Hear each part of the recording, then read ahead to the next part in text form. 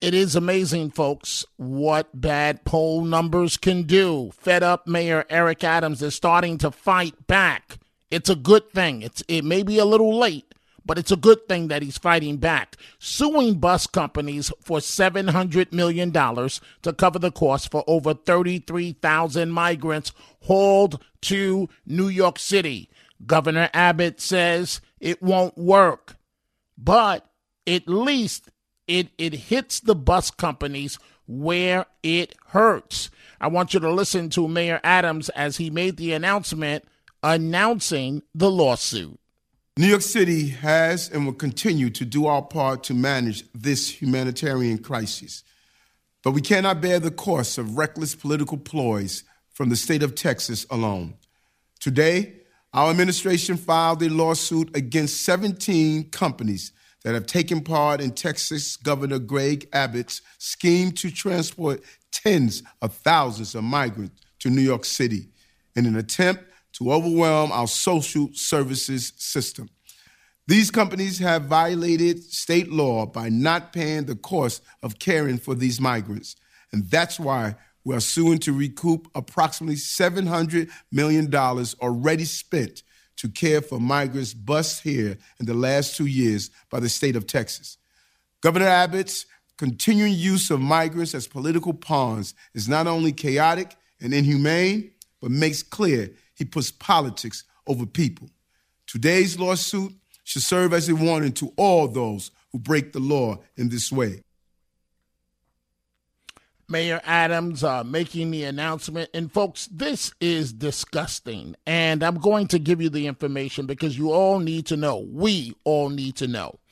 The bus companies were paid roughly, I hope you're ready for this, $1,650 per person they transported. And that is a bloated price tag that's more than 5 times the average rate for one-way tickets from Texas to New York City. That's according to the lawsuit that the mayor has announced. Photos show, and we went through this last night. I told you folks that New Jersey is saying not in my backyard, and Mayor Adams, you're on your own.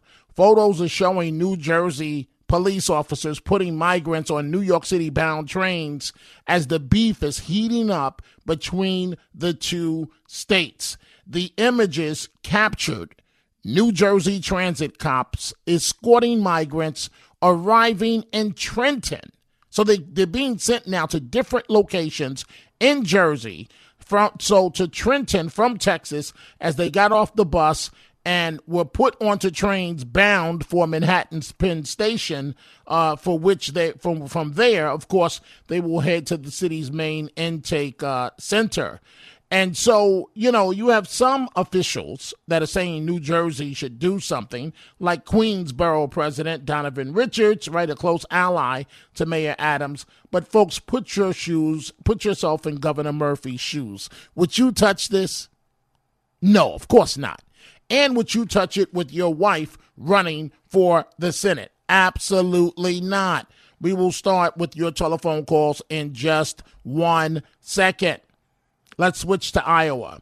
17-year-old student armed. We've got a major problem in our country. Armed with 2 firearms and a makeshift explosive device, opened fire inside his rural Iowa high school on the first day back from winter break Thursday, killing a 6th grader and injuring 5 others before turning the gun on himself. Now, the gunman, apparently Dylan Butler, posted an ominous message on TikTok stating, "Now we wait," shortly before his bloody 7:47 a.m. rampage at Perry High School. Think about this, folks.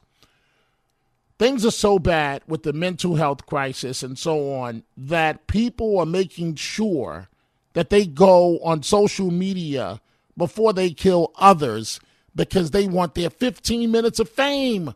They want to be a star. This is Iowa Governor Kim Richards followed by an ABC7 report out of Chicago. I had the opportunity a few moments ago to speak with some of the officers involved. And in a situation like this, as we all know, every minute counts. And their heroic actions today, we can say, saved lives. The first day of school in 2024 in Iowa saw tragedy unfold early as police responded to a call at 7:37 this morning of an active shooter on campus at Perry High School. The town is about 40 miles northwest of Des Moines. It is absolutely a nightmare. This is absolutely horrible. One of the worst moments of my entire life. Sad situation, and I misspoke a little earlier. That's Iowa Governor Kim Reynolds. Kim Reynolds. We're going to start with your telephone calls. Dominic Carter here with you, and we're going to take all the calls and from everyone. And I'm going to lay down some ground rules in just a second. Let's start with Norman in Brooklyn. Good morning, Norman. What's on your mind? Good morning, Dom. I take the one, and I'm taking it tomorrow. At least I hope to be taking it tomorrow. Listen, I'm not exactly certain that that this is not some form of terrorism.